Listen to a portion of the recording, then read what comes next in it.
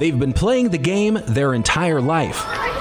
From the playground, I promise to exercise and eat right. Don't forget 60 minutes of play a day, right? I'm playing in the NFL. Yes, sir. I'm drafting number 1. Maybe. to their high school. Let's hear it, gentlemen. Clear eyes, full hearts. Can't lose. Let's go play some football. Let's go. To the university. We have 95 players here, so accomplished as athletes in high school.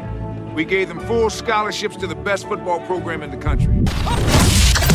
Now, their lives are about to change forever. Become your mom's favorite player? Whoa. This is Locked On NFL, and this is the Locked On Podcast Network Mock Draft.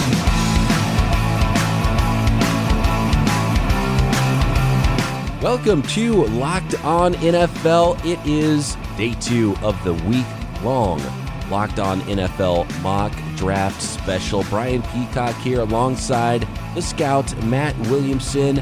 As we did yesterday, and as we will continuing throughout the week, we've got all 32 hosts here on the NFL side of the network making selections for their teams, those teams that don't have first-round picks. We will hear from them on the final day of this mock draft. They will make their selections with their first picks, whether it be in round 2 or later, and some of them might be trading back into round 1, so stay tuned there. We will hear from the analysts at the Locked On NFL Draft desk and also the Draft Dudes draft desk, breaking down all of these picks. Our friends on the college side of the network doing player profiles. This is a super fun event. I love getting everybody on the network involved for this extravaganza. And for those of you just tuning in, if you haven't heard the first episode and you don't want any spoilers, go back, listen to Friday's episode first, picks 1 through 6. We are on to picks 7 through 13 in today's program, Matt. This is a super fun event. I had a great time with episode 1, and I think there's some interesting picks and potentially trades coming up here in the rest of this thing. Happy Easter to all. I hope everyone had a great Easter. We weren't able to go to my uncle's for the Bloody Mary bar like usual, but we did do a massive surf and turf dinner here with the 4 of us, so we switched it up a little. Hope everyone had a great Easter and that this podcast are making these tough times a little easier for you too. Yeah, and maybe if send the kids out looking for some eggs while you listen to the podcast for an hour. I think that's a good way to do it. 1 through 6 are in the books. Let's go over those and then take a look at what could happen as the Carolina Panthers go on the clock here at pick number 7. Number 1, and not a lot of shakeup on day 1 of this thing, but there was one big trade that changes things as far as the quarterback landscape goes and where those landing spots were. Number 1 overall, Cincinnati Bengals select Joe Burrow out of LSU. The Washington Redskins take defensive end Chase Young with the second pick. Jeffrey Okudah, cornerback out of Ohio State, to the Detroit Lions at 3. And then we had the trade. It was the Los Angeles Chargers jumping up from number 6 in front of the Miami Dolphins to select Tua Tagovailoa, the quarterback out of Alabama, and the New York Giants moving back to the 6th slot. Then the Miami Dolphins take Justin Herbert, quarterback from Oregon, the third quarterback off the board at pick number 5, and the New York Giants finished up day 1 selecting the first offensive tackle in this draft, Tristan Wirfs out of Iowa. So now that those 6 are off the board, Matt, how do you see this thing on day 2, and who do you like as the best player available? Yeah, I mean, we saw Wirfs finish up last show, and I think there's got to be a bevy of tackles about to go off the board. There's got to be a receiver run coming up soon that might not end until round 4. Both D tackles are on the board. I think there's certainly a case to be made that Derek Brown's the best available player, unless that's Isaiah Simmons, who's just a unique wild card in all of this. Still 3 elite offensive tackles, I think, here. Those 2 defensive tackles are monsters. There's 3 elite wide receivers. I think we're going to see a lot of those position groups flying off the board here on day 2 and probably into day 3. Let's check in with the draft dudes, Kyle Krabs and Joe Marino, before we get to the Carolina Panthers pick at number 7. All right, it's time for the next slate of picks here in the Locked On NFL mock draft experiment here. The Carolina Panthers start the day with pick number 7. And if things hold serve, we'll have the Cardinals, Jaguars, Browns, Jets, Raiders, and 49ers on the clock today. Yesterday we had a trade, or last time we got together there was a trade. The Chargers moving up for a quarterback, and it'll be interesting to see if these teams hold serve or if we see some more movement. Kyle, what are you looking forward to with this slate of picks? I'm looking forward to the dynamics of the offensive tackles versus the wide receivers. We saw offensive tackle Tristan Wirfs come off the board to 6 to New York after a trade back on Friday. When do the rest of these guys come off the board? There's a lot of offensive tackle hungry teams in the first half of the first round, and we've got this trio of wide receivers who are all standouts in CeeDee Lamb, Henry Ruggs, and Jerry Jeudy. What order do those guys come off the board? Do we see the big 4 tackles gone before the big 3 wide receivers go away? That, for me, is the subplot to watch. Yeah, and the other team here that really stands out to me is the Arizona Cardinals. They traded for DeAndre Hopkins. They re-signed DJ Humphries. Do they continue to build around Kyler Murray offensively and add an offensive tackle, or do they take the opportunity to go defense where that unit really struggled last year, and they've made some modest improvements in free agency this year, but do they take a chance to get one of the best defensive players in this draft, or Cliff Kingsbury, does he get another toy for the offense? Yeah, imagine being the Arizona Cardinals and trading for DeAndre Hopkins and still having your pick at 8 to show for it. That is a great luxury for the Cardinals. And between the signing of DJ Humphries, or the re-signing of DJ Humphries, and the addition of DeAndre Hopkins via trade, the Cardinals have built themselves a lot of flexibility here where there's a number of different ways that they can go. And that's a great place that you want to be as a team, where you're not boxed in, you're not drafting specifically for need, and we won't have to wait very long to find out exactly what direction they choose to go. So let's get back to it, and let's see how today's fireworks go off in this Locked On NFL mock draft experience. Let's get this rolling, Matt. Day 2, pick 7.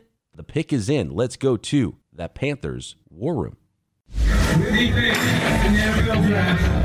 Hey guys, this is Bill Rossetti of Locked On Panthers coming at you with the 7th pick of the draft. The Carolina Panthers select Isaiah Simmons, linebacker out of Clemson. Now, I considered Derek Brown a little bit for this pick, but with the position the Panthers are in right now, in sort of a transitional phase, kind of a rebuilding, retooling period, a player like Isaiah Simmons just seems to fit so well for this team because we've, of course, referred to him as a positionless player. You can play him in a multiple of positions, linebacker, safety, wherever. And a team like the Panthers just can use that type of player as that chess piece. And I think defensive coordinator Phil Snow would really be able to work wonders with him. And, you know, obviously the Panthers have that hole at linebacker with Luke Kuechly retiring. Obviously Isaiah Simmons isn't Luke Kuechly, but he still provides you that athleticism and that power that would help fill that void left behind by Luke Kuechly. So, again, the number of ways they can use him. Would it help the Panthers compete next season? You know, not entirely. You know, obviously he can't do it himself. The Panthers are obviously looking at a down year. You know, the NFC South we know is looking really good, at least with the top 3 teams. The Saints are still strong. The Bucs, of course, added Tom Brady. The Falcons have been improving. This is going to still be a down year for the Carolina Panthers. I highly expect them to have a high draft pick again in next year's draft, but Isaiah Simmons is that type of player that you can build around with that defense, and he's going to be someone to help get the Panthers to the next level over the next couple of years, because I do think in a couple of years the Panthers are going to be back as a competitive team in the NFL. It's not going to happen right away, but say 2021, you're going to start to see that rise come into effect. He's going to immediately become a star and a leader on that team, I think, because he's really going to help pick up a lot of the other players, which I expect a lot of other youth on that team as well. But Isaiah Simmons really has the tools to become a leader for many years of this Carolina Panthers defense. So really like the pick here, really feel that this is that perfect fit for a transitional team like the Carolina Panthers. So Isaiah Simmons, pick 7 here in the Locked On Podcast mock draft. Isaiah Simmons, linebacker, Clemson. Or you can define his position as defense, as he told NFL GMs during his interview sessions at the Combine. The ACC Defensive Player of the Year and Butkus Award winner as the nation's top linebacker. Opening his career as a safety, Simmons did everything well, from anticipating run plays that led to his 16 tackles for loss, rushing the passer, which led to 8 sacks, or scampering back into coverage, leading to 3 interceptions. If you've seen Simmons play, you've seen his impact. He's been referred to as a Swiss Army knife by some evaluators because of his versatility. But that only tells the story if your Swiss Army knife features a machete and a battle axe. Simmons is a destructive force that can completely neutralize a facet of the opposing offense's game plan. After being given freedom to roam by Clemson defensive coordinator Brent Venables, Simmons showcased his talent for diagnosing plays quickly and blowing up game plans. Showing a knack for penetration either on the edge by beating tackles or swimming through double teams in the A-gap, Simmons is a wrecking ball. Yes, he's versatile, but that doesn't really express what he can do. His rare combination of speed, as evidenced by his 4.39 at the combine, and ability to defeat blocks means he is every offensive coordinator's nightmare.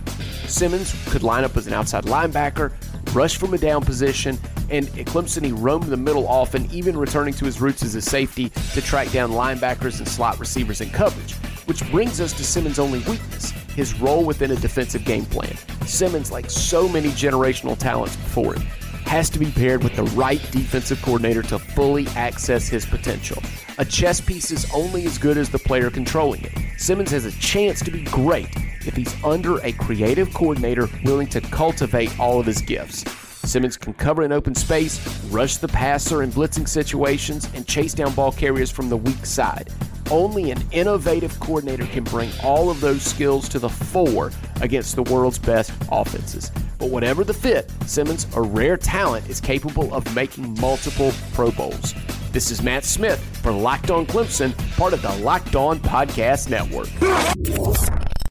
Isaiah Simmons, linebacker out of Clemson, is the pick at 7 in that war room. If there was any argument, the 2 best players, I think, on the board, if you're looking at defenders, Isaiah Simmons, all that speed at linebacker, could even play safety for you. And Derek Brown, the defensive tackle, they went with the speed. They went with Isaiah Simmons out of Clemson.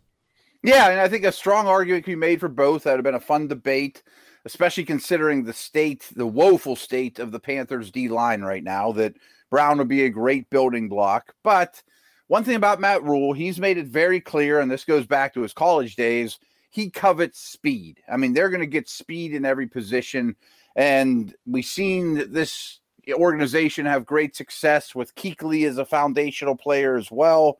So that combination kind of just screams Isaiah Simmons to be the building block and quarterback of this defense, hopefully like Kuechly was.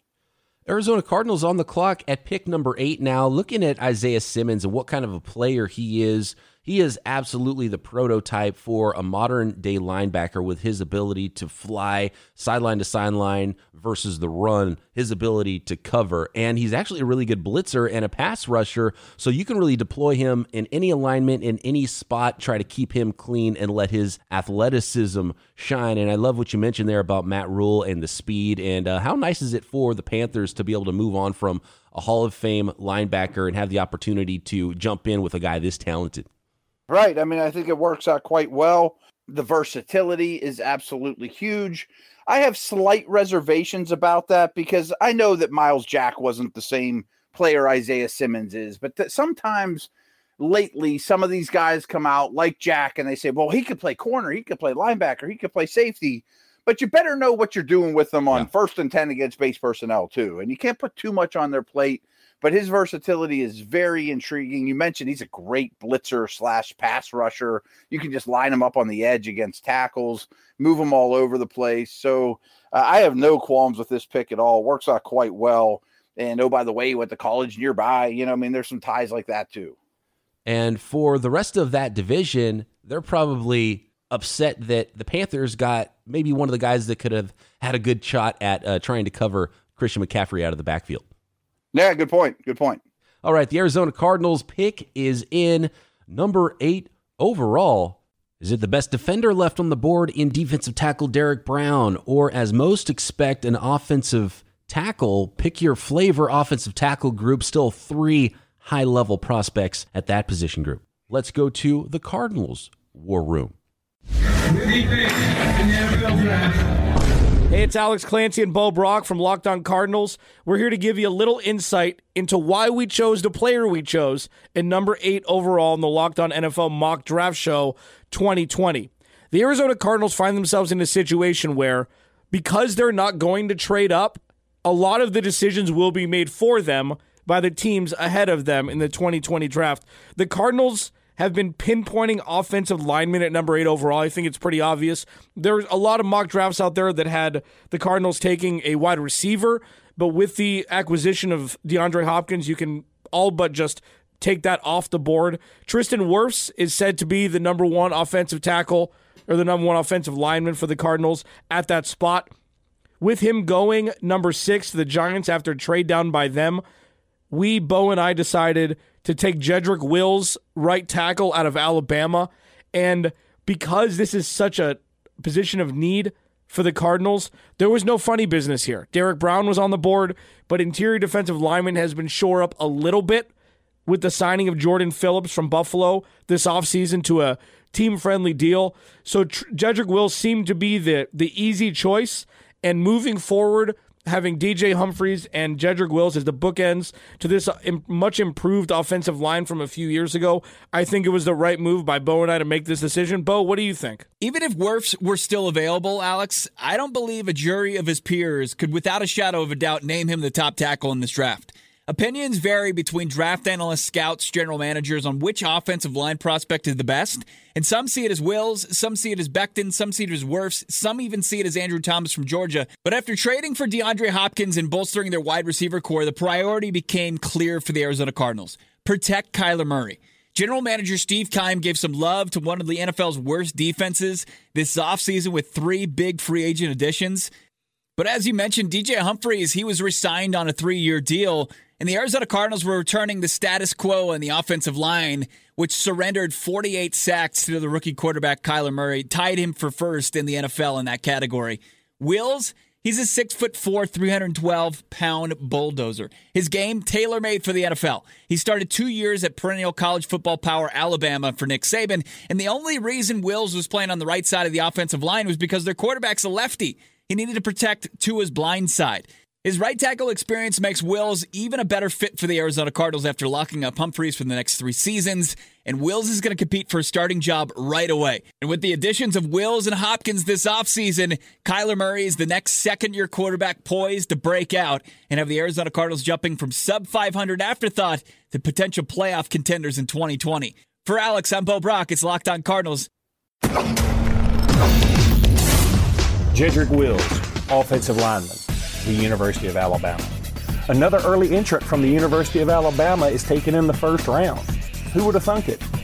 Wills was a 5-star prospect in his home state of Kentucky before eventually making his way to Tuscaloosa. While at Alabama, Wills lived up to the hype by playing in 11 games as a true freshman. Then, as a sophomore and junior, Wills was a full-time starter and all-SEC player. Though below average size-wise for a tackle at 6'4", 312 pounds, Wills has fantastic body control and a technique which make him a potential future All-Pro in the NFL. Wills has 1 SEC title ring, 1 national championship, and 1 other national championship appearance to his credit as well. You can check out Jimmy Stein and me, Luke Robinson, on Locked On Bama to find out about Jedrick Wills and all the other Alabama NFL draft prospects. Interesting order for these offensive tackles to come off the board, Matt. It was Tristan Wirfs, the first tackle to the Giants at 6, and now tackle number 2 is Jedrick Wills, 8 overall to the Arizona Cardinals. Why do you think that the Cardinals liked Wills above the other tackles that are still available in this class? Well, it's funny because I did my tackle ranks over the weekend, and Wills was my 1. So if I had my choice, I would take Wills. But it's probably a little easier for Arizona, too, in that they just reinvested in DJ Humphries as their left tackle. Gilbert, their right tackle, I'm very familiar with the Steeler days. He's a good player. He just can't stay on the field. But they brought him back on a short-term deal again. But right tackle's the bigger need, and that's where Wills, played every snap basically at Alabama. So plug him and play him instead of making him, flip the side he's on. Makes absolute perfect sense to me. Derek Brown was considered, though. I like the fit, zone scheme, get an athletic mover. Absolutely. And Jedrick Wills didn't blow up the combine like Tristan Wirfs did, but he had a really good combine, and it kind of got under the radar. Most years, it'd be a slam dunk that Wills is the top tackle in this class. And I know he only played right tackle, and you mentioned how they have their left tackle in place currently, so that's fine for him to jump in the NFL and play right tackle, but he was protecting Tua's blind side. The folks at Alabama said that's why he was the right tackle. If Tua was right-handed, Jedrick Wills probably would have played left tackle at Alabama. So he could absolutely move over there to the left side in the future for the Cardinals if they want him to. All the screen passes they run, he can get out and move. He's a really good run blocker. Just so sound, probably the highest floor offensive tackle in this class to me. So he's my top offensive tackle too. And we mentioned how there might be a little bit of a bust factor for Tristan Wirfs as far as his ability at tackle. Some people project him into guard, but then he has the parachute of being able to play guard. I think Wills has that same parachute of he would be a fantastic guard, but I think he's got a better chance of being a really, really good offensive tackle in the NFL. Yeah, I 100% agree. And now, I mean, just 1 year ago, we looked at the Cardinals offense and said they need everything. This is the worst offense I ever saw. Now it's pretty close to complete. You know, I mean, you can use some things sprinkled in there, but pretty solid unit. Jacksonville Jaguars standing by there on the clock with the 9th pick in the Locked On NFL mock draft. Then it's the Cleveland Browns completing the top 10. When we come back, let's find out if there are any trades. I know the phones are ringing. There have been some trade talks with all of the teams involved in this day. I know some teams are trying to move up. Will it be Jacksonville at number 9?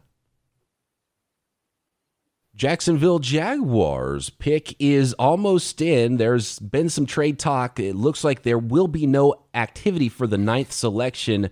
Matt, Jacksonville at 9, the best players on the board. Derek Brown is still out there. There's still 2 offensive tackles, Andrew Thomas, Mekhi Becton, and the top 3 universal wide receivers in this draft, Jerry Jeudy, CeeDee Lamb, Henry Ruggs, Javon Kinlaw's out there, CJ Henderson. There's still a quarterback, Jordan Love.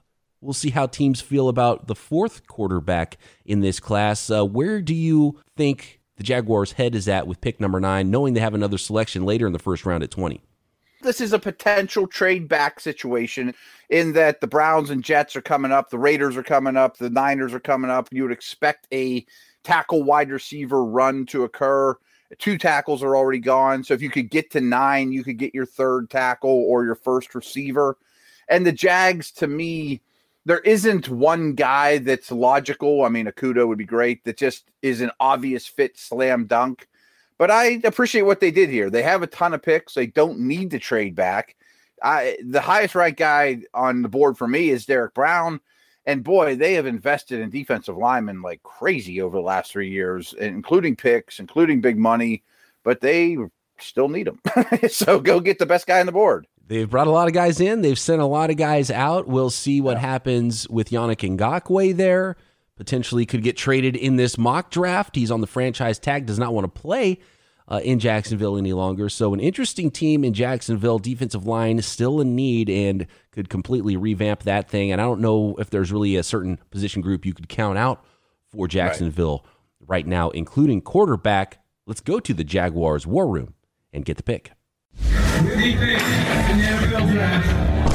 The 9th pick in the NFL draft, the Jaguars had a couple of prime choices. 2 players I really, really liked a lot were offensive tackle Mekhi Becton from Louisville, as well as defensive tackle Derek Brown of Auburn. Both were on the board. I was pleasantly surprised that Arizona did not take one of the other, even though they did move for an offensive lineman. With that being said, I think it's imperative that the Jaguars add beef to an area where they've already added some players last year that look like they're generational talents.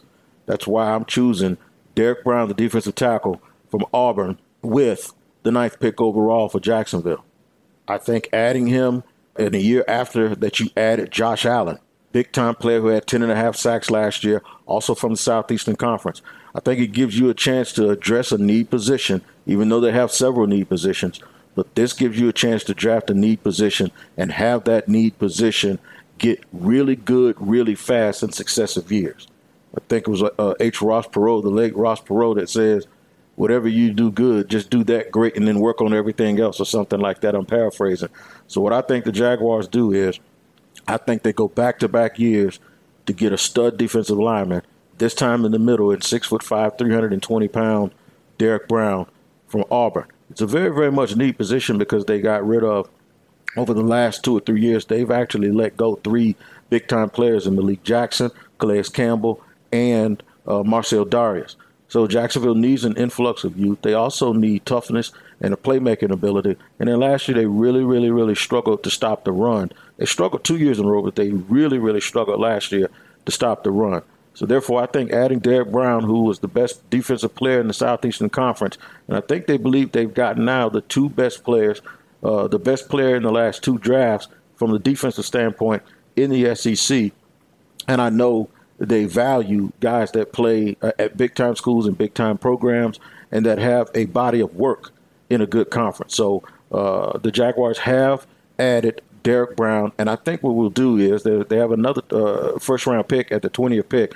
We'll start to look and see if one of those offensive linemen will fall in the draft, see if one of those developmental guys that we expect to be there late in the first, early in the second, will either rise up, will there be a move back, or will there be a wide receiver that the Jacksonville Jaguars value? Because Doug Marrone just said in a press conference with the media that they really, really value adding speed and playmakers. Could that mean Ruggs is in play? Who could that be? Well, we'll just have to wait and see what the Jaguars do. For right now, Jaguars added defensive tackle Derek Brown out of the University of Auburn. Derek Brown, defensive tackle, Auburn. Brown had a ton of success leading the Auburn defense and appears ready to take the next step to the NFL. Teams love powerful defensive linemen that can make an impact on the pocket and affect opposing quarterbacks, and Brown showed time and time again in the SEC that his size, power, first step, and his strength were enough to create pandemonium in the backfield. Brown demanded to be double-teamed consistently and still made plays. His team-first attitude allowed him to help other defenders shine this past season due to him demanding constant attention from opposing offenses. Brown is a stronger run defender than a pass rusher currently, but his first step and impact at the point of attack will allow him to stay on the field in key situations. It has been pointed out by NFL scouts that Brown could be inconsistent with his pad level and will need to work on staying low throughout games, but regardless, he is expected to be an instant starter in the NFL for the team that drafts him. This is Zach Blackerby with Locked On Auburn, your source for everything Auburn Tigers every single day. And they went best player available, Matt. Derek Brown, a monstrous human being, never moves backwards. In all of the games I watched of Derek Brown, not once did that guy take a step backwards. Just a huge mountain of a man, but nimble on his feet as well. Derek Brown goes to the Jacksonville Jaguars at number 9.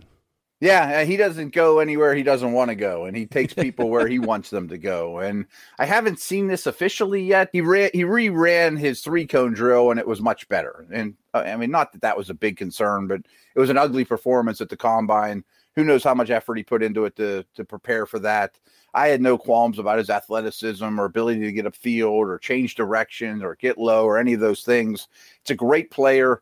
So what's that, 3 years in a row with, Brian and last year's first-round pick, too, that they've gone defensive line. They keep investing in it.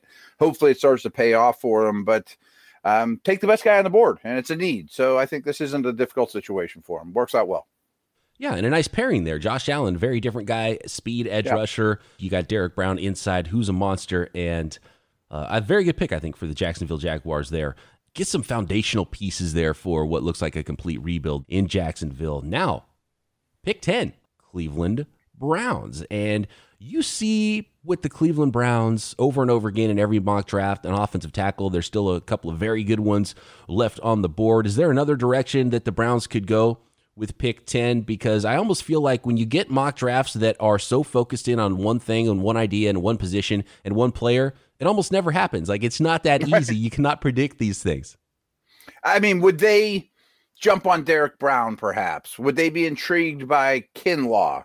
Would Simmons be too good to pass up? I tend to think that he would be. You just grab that multifaceted linebacker.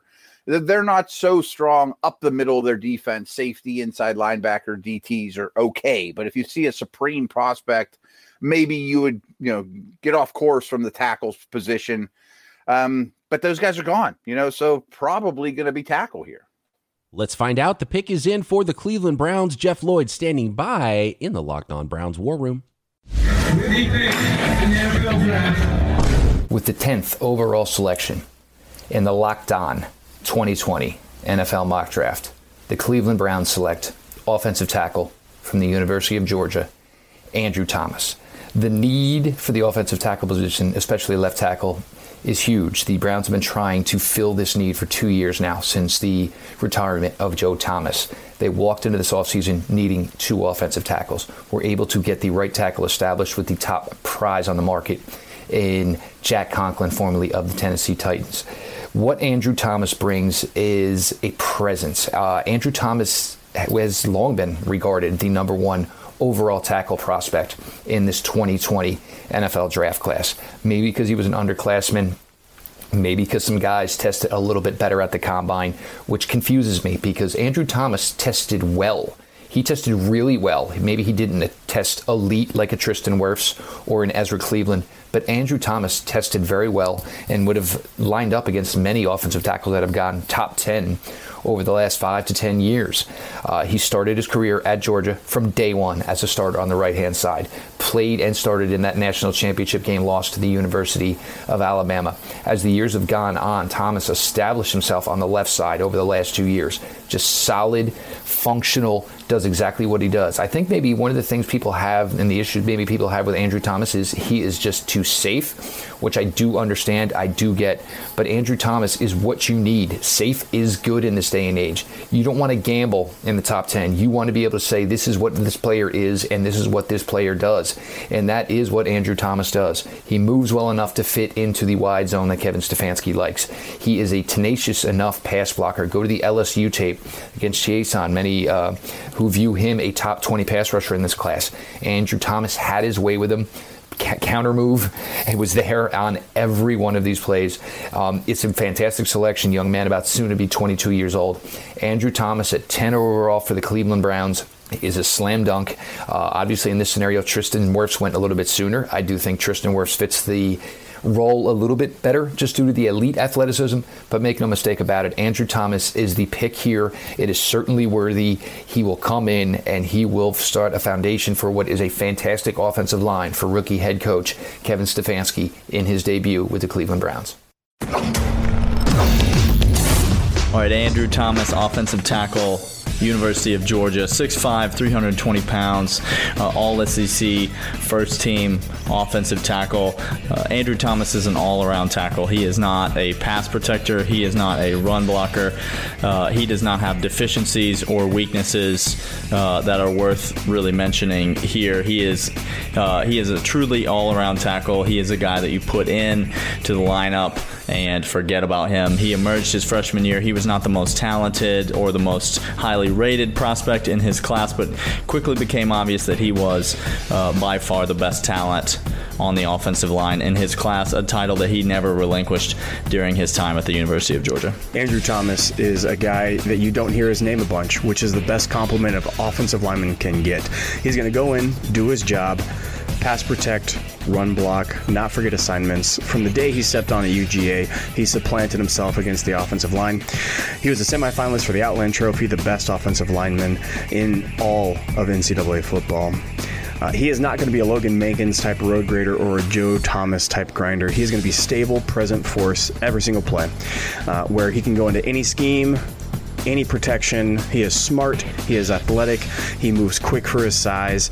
He is, in my opinion, the best offensive lineman in this entire draft. He's going to be somebody that for the next 10 years is going to do just fine. Absolutely. I think by far he has the highest floor of any offensive lineman in this draft. I don't know that he has the highest ceiling, but he definitely has the highest floor. Andrew Thomas is a can't-miss type of prospect. This has been Daniel and Clint for the Locked On Bulldogs podcast on the Locked On Podcast Network, where we talk about UGA sports every single day, 5 days a week.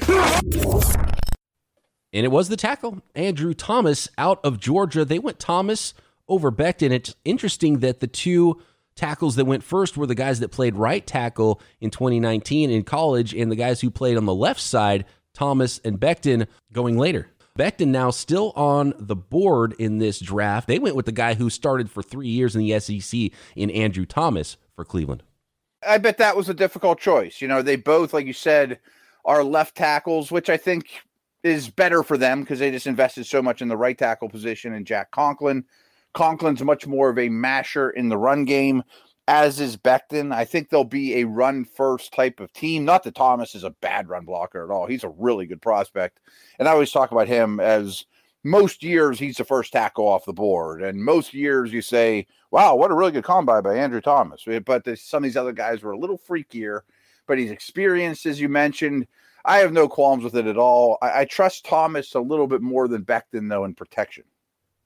I agree. When you look at the analytics, the Pro Football Focus, Becton is well outside of those other top three as far as how well he actually played. And there's a lot of projection involved in the conference he played in. And if you look at a highlight reel, you would say, oh man, Becton's probably the best tackle in this class. But when you look at the body of work and to play in that conference and play at the level that Andrew Thomas did, and you mentioned Conklin on the right side. You start to think about this pick more, and it makes more and more sense with the fit of Andrew Thomas playing that left tackle position. And if I had to rank these offensive tackles, not for as overall prospects, not for what they're going to be in 3 years as NFL players, but if I had to, in week 1 in the 2020 season, play one guy at left tackle, I might pick Andrew Thomas.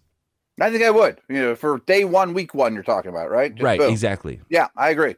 Let's find out what Trevor Sikkema and Benjamin Solak of Locked On NFL Draft think about the first 3 picks here. The first 4 picks, 7, 8, 9, and 10 on day 2 of the Locked On NFL Mock Draft Special.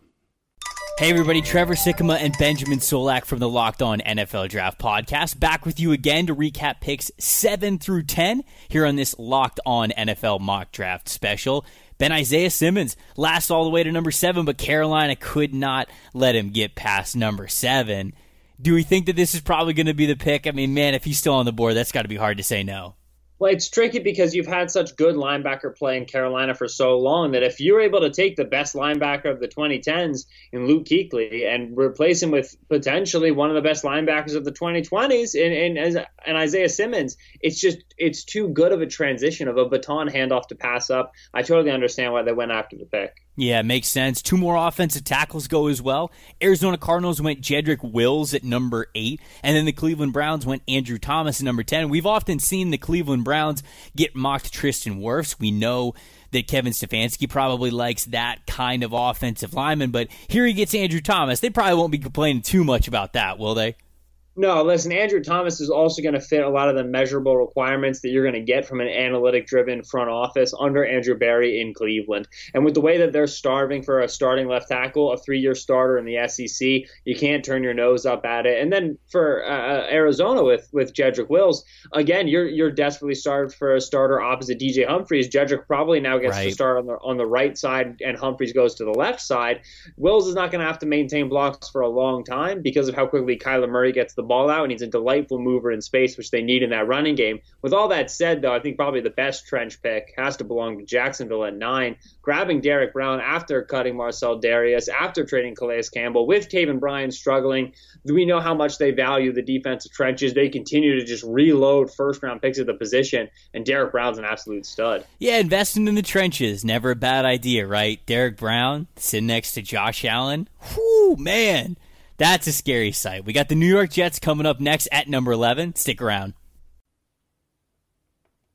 The New York Jets are now on the clock with the 11th selection in the Locked On NFL mock draft. We've got Jets, Raiders, 49ers finishing up the show today, unless a team moves in here to 11, 12, or 13. And I got to believe, Matt, this is where that wide receiver run could start. And if a team was to try to move up, that might be the position they're trying to get, or maybe that last offensive tackle that's still on the board that most people believe is the end of tier 1 in Mekhi Becton.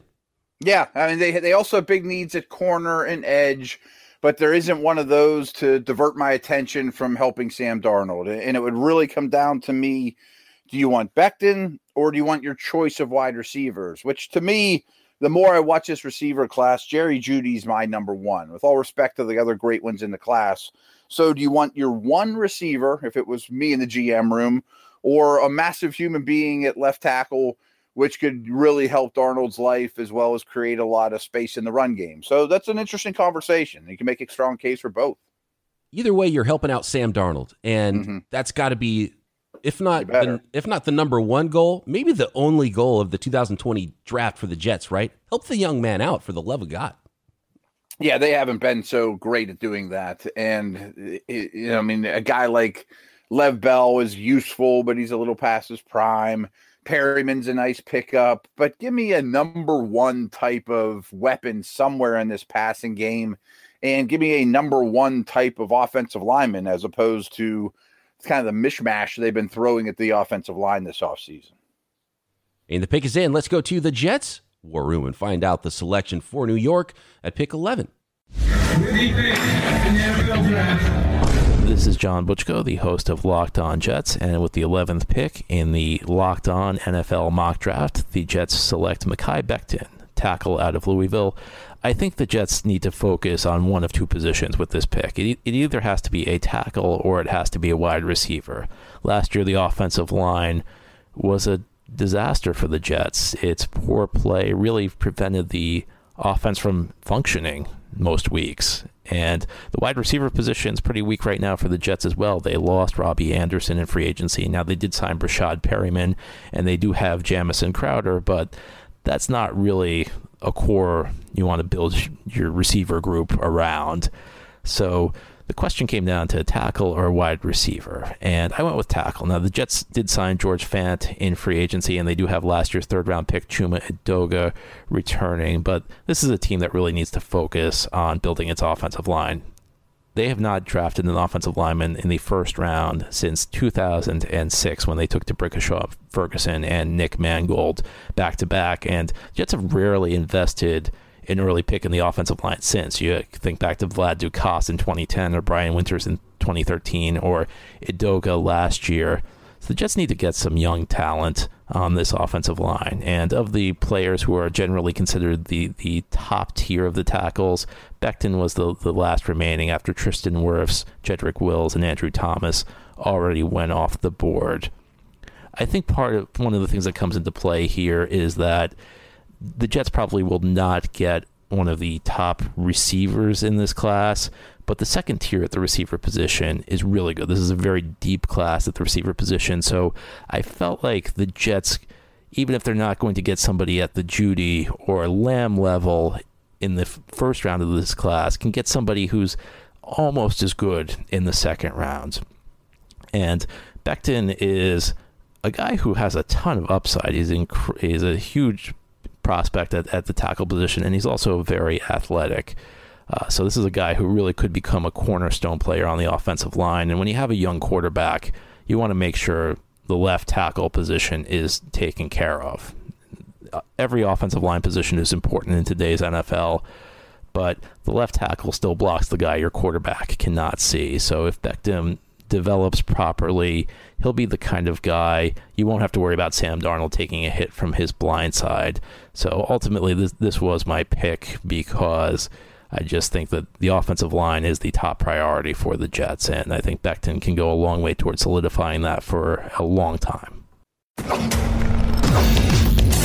There are many offensive tackle prospects in the upcoming NFL draft, but few are as intriguing as Louisville offensive tackle Mekhi Becton. Becton is 6'7", 364 pounds. He's a draft-eligible junior from Highland Springs, Virginia. He only did two things at the Combine, but did them incredibly well. He ran a 5.1 40 and did 23 reps on the bench at the Combine. He played both tackle positions during his Louisville career. Becton was just a 3-star recruit and the 42nd ranked offensive tackle in the Scout.com rankings before he arrived at Louisville, however.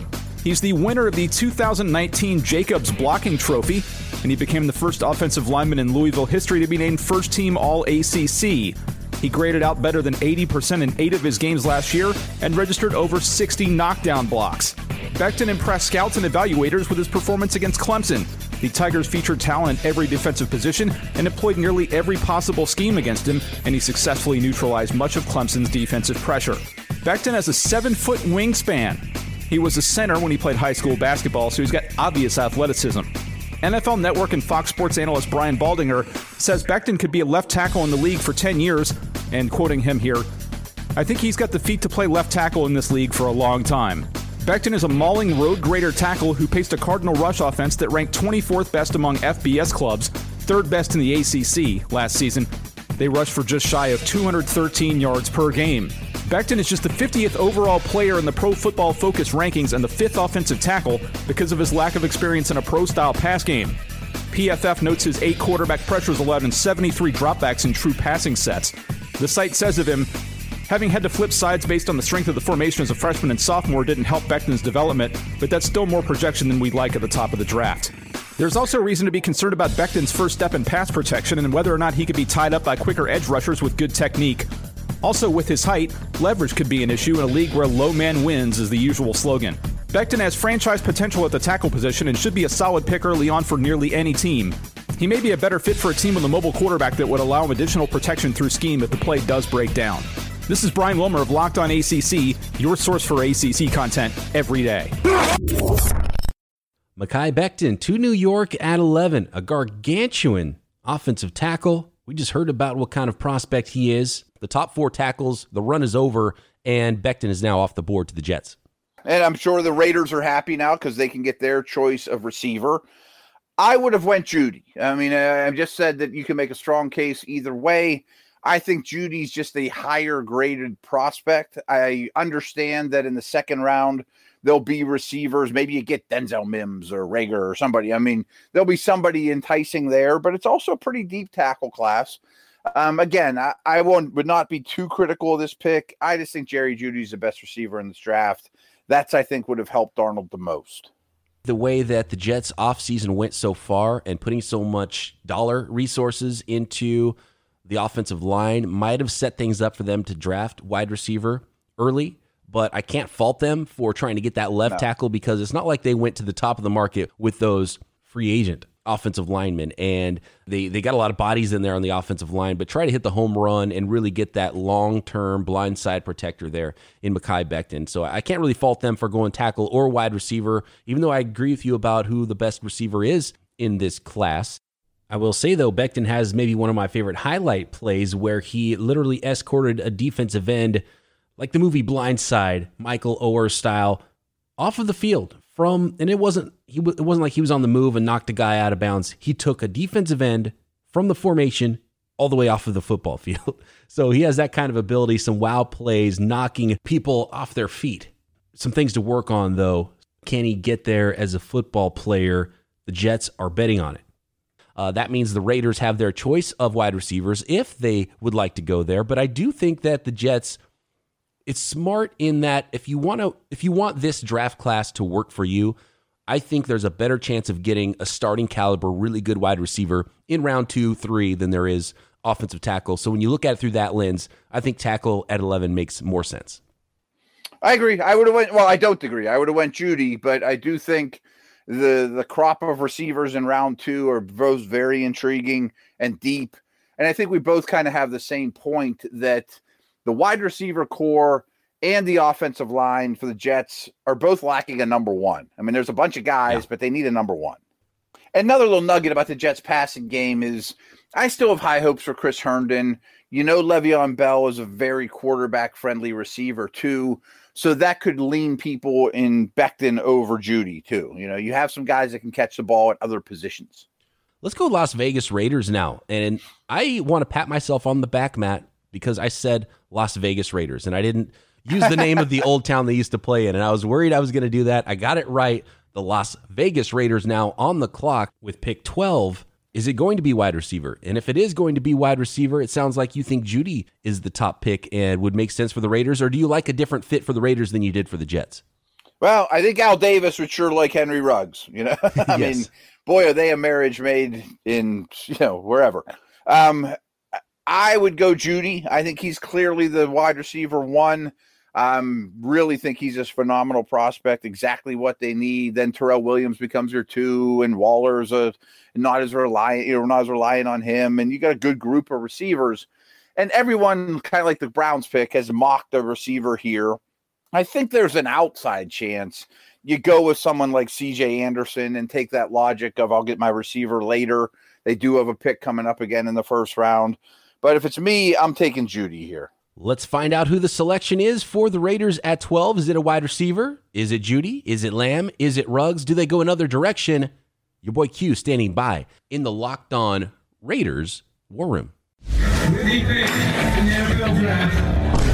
What's up? It's your boy Q from Locked On Raiders podcast, here to give the 12th pick of the Locked On NFL Mock Draft 2020. A lot of good selections that the Raiders could pick at number 12. Was actually thinking about trying to trade up into the draft a little bit higher into the top 10, trying to go get Isaiah Simmons, the linebacker out of Clemson, but Carolina had him on the board at number 7. So instead of trying to go get anyone else, I really didn't think there was anyone else worth trying to go up and trade. Jeffrey Okudah had already gone off the board, number 3 to the Lions, Simmons at number 7 to the Panthers. So I felt like the best decision was just to stay pat and see how it all unfolded, and figured that, the Raiders, one of their biggest needs is wide receiver. Matter of fact, probably their biggest needs is number 1 wide receiver. They just don't have a true blue number 1 guy. So at number 12, figured they'd get one of the big 3, that being CeeDee Lamb, Jerry Jeudy, or Henry Ruggs. And there's a lot of conversation back and forth. Henry Ruggs has that versatility and that speed, makes him very Tyreek Hill-like. So I thought about what he could do in that John Gruden offense, and thought about that speed, maybe put him back as a kick returner. And just, again, you can't teach speed, and you're trying to beat the Kansas City Chiefs, and so you kind of want to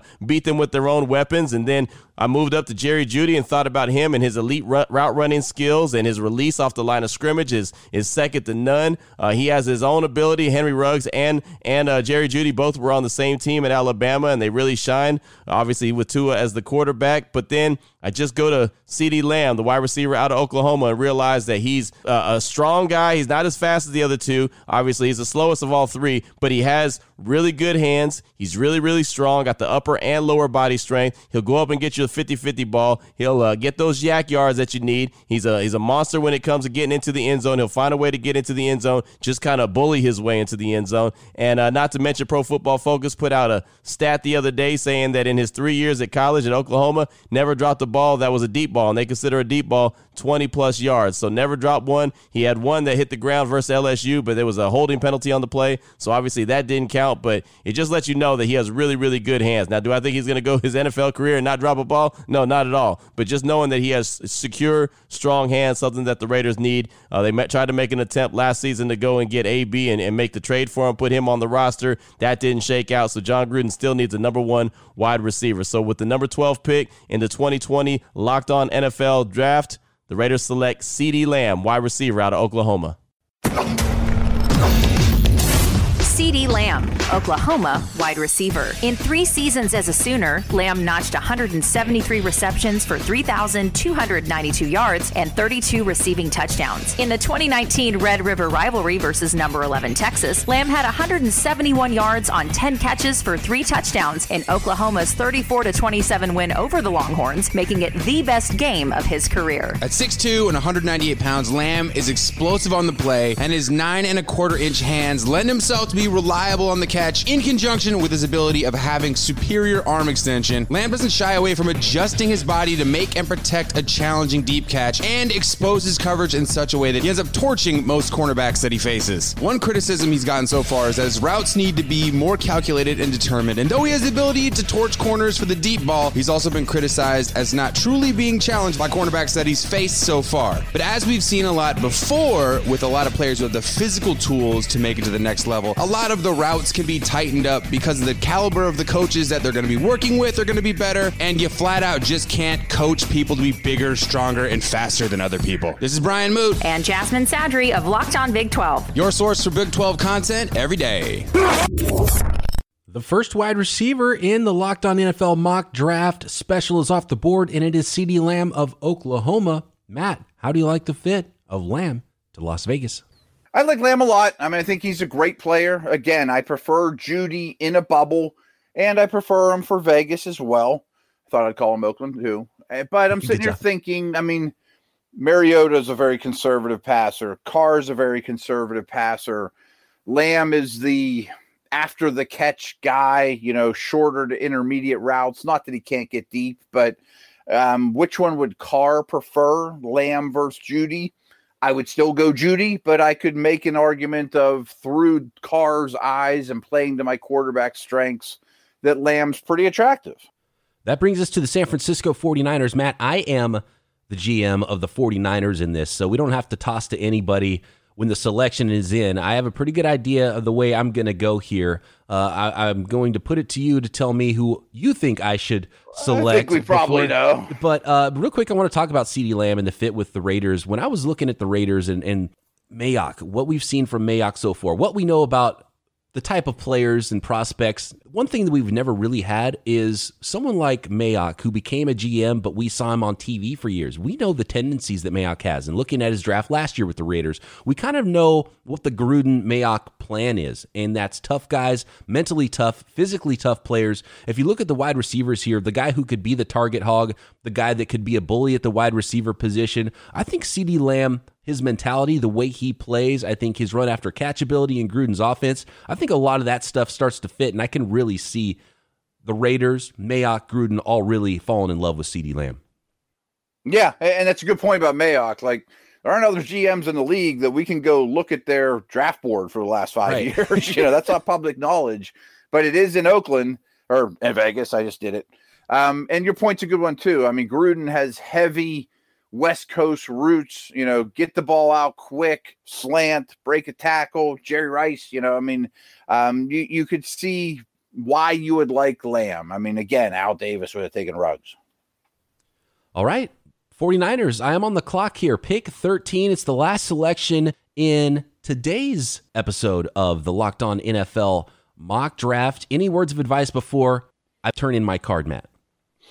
No, you and I have talked about this one for months now, and I have a feeling the Niner blood in you is pretty excited with what you have to choose from. Right, and I got some trade offers, and there have been teams. There's a lot of talk with trades behind the scenes here in this mock draft. I do want to reveal that fact, and there have been multiple calls to me about the 49ers picks in round one, but I thought the Niners were in too good of a spot here, standing pat, waiting for the draft board to fall to them. If it wasn't a wide receiver, it was going to be a very good player at another position, offensive tackle, defensive tackle, cornerback, all would be fine fits for the 49ers. Allow the draft to fall to you. Draft one of the 16 or so blue chip prospects that we've talked about in this draft. They're in a great place to do it at pick 13. And to me, and it sounds like to you, Matt, the best player at wide receiver in the draft is still on the board. Perfect fit for the 49ers with the 13th selection in the Locked On NFL Mock Draft. The San Francisco 49ers select Jerry Jeudy,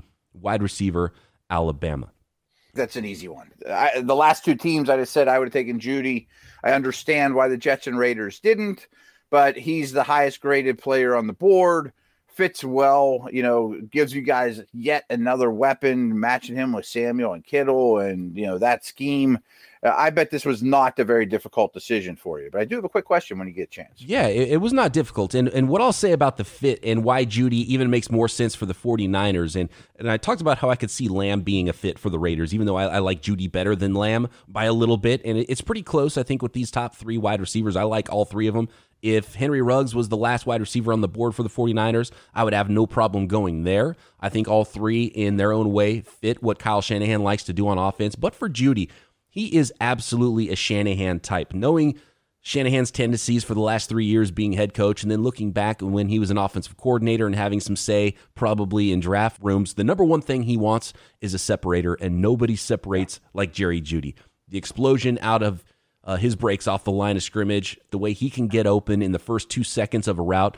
And we talked about CeeDee Lamb's ability after the catch. Jerry Jeudy is no slouch after the catch either, and he's got a little bit better top speed. So he can threaten a defense vertically. He can make plays after the catch with a graceful stride. Maybe I don't want to put this kind of voodoo on Jerry Jeudy, but reminiscent of another Jerry that used to play for the 49ers. Slender frame, the way you can run after the catch with a graceful stride. Just clinical precision as a route runner. Like, he is a craftsman when it comes to running routes and using his feet. It's just boom, boom, in and out of his breaks. He loses guys as a pure separator and his route running ability. So that's why Kyle Shanahan, I think, will have Jerry Jeudy as his top receiver in this class. So he's a Shanahan guy, but he's also different from Deebo Samuel, which I think is the other reason why he's a perfect fit for the 49ers. And you have, Jerry Jeudy, who can be on one side, Debo on the other. Both players can play outside and win outside. Both players can run after the catch. Both players could move around, and so much motion in Kyle Shanahan's offense and run routes from the slot. So for that reason, he's different enough from Debo, but also is a perfect fit opposite him because their skills don't completely overlap, and he's absolutely a Shanahan guy. Jerry Jeudy, my selection there for the 49ers, and it was a pretty easy one. You're right. I bet. And here's my two quick questions for you. If the Niners would have been the first pick of today's podcast at 7, would you still have gone Jeudy? I have a hunch you would have. And what if it would have came down to Ruggs versus Kinlaw? Which direction would you have went if those were your two options? The first day, or the first selection of today's mock draft, that means Isaiah Simmons is still on the board, Derek Brown, Jedrick Wills. I have all three of those players ranked very high. Yeah. If you're just looking at a blank roster, I would have Isaiah Simmons overall on my board higher than Jerry Jeudy, and there's arguments for both Wills and Derek Brown. It'd be very hard to not take Jeudy. I might go Isaiah Simmons just because he was the best player on the board, and you're going BPA there. And it's odd for a team that just was in the Super Bowl to be drafting this high. So even getting, a guy that I think is a top 10 player in this class, Jerry Jeudy at 13, is really an amazing return for the San Francisco 49ers. Obviously, they had to give up DeForest Buckner to have this pick, but that would have been a much more difficult decision if the Niners were at 7 rather than 13. The other question there was between Ruggs and Kinlaw? Right. If it came down to those two, would you still have gone receiver? I think so. I think the 49ers have somewhat painted themselves into a corner with this selection in round 1 because they don't need depth necessarily at wide receiver. They don't need competition for the third, fourth guy in the wide receiver room. They have a lot of question marks, and it could be a really good wide receiver room, but right now there's nobody you could pencil in with confidence to be a high-level starter next to Deebo Samuel. So I think that's what they need to find most in this draft, both short-term and long-term. And Ruggs might not be as plug-and-play as Jerry Jeudy, but I think I would go Ruggs over the interior defensive linemen. Both are high-ceiling players. I'd go with the wide receiver because if you wait, and the 49ers right now don't have a selection between 31 and 156. If the right guy's not there at 31, now you're drafting a 5th-round wide receiver that might not really be much better than anything you have in-house at the position. So I would probably have still gone Ruggs for the 49ers in round 1. Kind of go big or go home. Give me a starter that can really impact things. Let's go win it all. Right. And once Emmanuel Sanders left in free agency, he was like, okay, I think I can see where the direction is going for the 13th pick because you need that starter. You need that 1A, 1B with Deebo Samuel. And I think you'd be very satisfied with any of those 3. Jerry Jeudy, wide receiver, the University of Alabama. Jeudy is everything you think about when you hear that a wide receiver hails from the South Florida area. The former Biletnikoff winner, which signifies college football's best pass catcher, has the size at 6'1", 195 pounds, the speed, and the ball awareness any general manager looks for. However, Jeudy's best trait is his ability to juke defenders right out of their cleats. Whether it's at the line of scrimmage or after he catches the ball, Jeudy can make even the best defensive back look foolish. Jeudy's route running is also widely considered to be the best of this year's receiver class. Jeudy finished his 3-year career at Alabama with 42 touchdowns, 2,700 yards, and 159 catches. All of those are in the top 10 of Alabama record books. You can find out more about Jerry Jeudy and all other Alabama players and everything going on in Tuscaloosa listening to me and Jimmy Stein on Locked On Bama. Obviously, I think that was an excellent selection by me. I wonder what Kyle Krabs and Joe Marino of the Draft Dudes and thedraftnetwork.com think about Jeudy to the 49ers and the rest of the selections here on day 2 of the Locked On NFL Mock Draft. Okay, Joe. Kyle Krabs, Joe Marino here of the Draft Dudes, and we want to break down today's action. It did not disappoint, Joe, as we look at who came off the board, when they came off the board. Was there a surprise for you, somebody who stood out in a good way or a bad way for when their name was called in the midst here of this first third of this mock draft? I think all the picks that came off the board were logical. They fit needs with players that were worth the selection.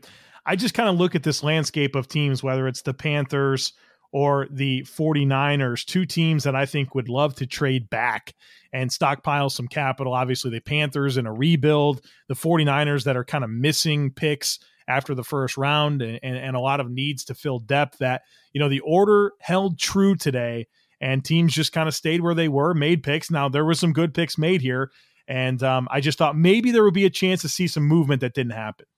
Well, when we got our answer to whether or not the offensive tackles or wide receivers would be gone first, we saw all the big four offensive tackles off the board by the 11th pick, Mekhi Becton going to the Jets. That, to me, was a bit of a surprise. The Jets are that swing team that you could have seen them go with wide receiver. They could have gone with offensive tackle. They opted to go with offensive tackle 4 and bet on the wide receiver depth later in this draft class. They pick again at 48. So, Joe, as we look forward to subplots and storylines moving forward from here, what stands out to you? Well, I mean, like you mentioned, the offensive tackles came off the board, all of them by number 11, and the receivers started to come off the board, but there's still one left, Henry Ruggs, and I'm sure that the next teams on the order here will definitely be in the market to get a dynamic playmaker like Ruggs, who I think is maybe the best receiver in the draft. That's it for us today. Looking forward to what promises to be a very fun slate of picks that's coming your way tomorrow. So it's pretty clear, Matt, that you ask 3 people who the best receiver in this draft is, ask 4 people who the best offensive tackle is in this draft, and you'll get a bunch of different answers. When it comes to day 3 of this mock draft, looking ahead tomorrow, pick 14, it is the Tampa Bay Buccaneers on the clock, then the Broncos, Falcons, Cowboys, but I happen to know there is some heavy trade talk here happening early and often on day 3 of this mock, and at this point I'd be surprised if the teams that actually have those picks are selecting and potentially at number 14 to kick off tomorrow's show. Yeah, and you mentioned people were on the phone with you to try to get your pick for the Niners, and now I think there's going to be a lot of action in these next couple days, trades and a lot of different things going on. I would imagine the Bucs, who are set to lead off tomorrow, aren't thrilled that the top 4 tackles are gone. Absolutely. So that would make me believe that they're even more willing to trade down, and we'll find out tomorrow. Tune in to Tuesday's day 3 of the Locked On NFL mock draft. We've got picks 14 through 20 right here, Locked On NFL.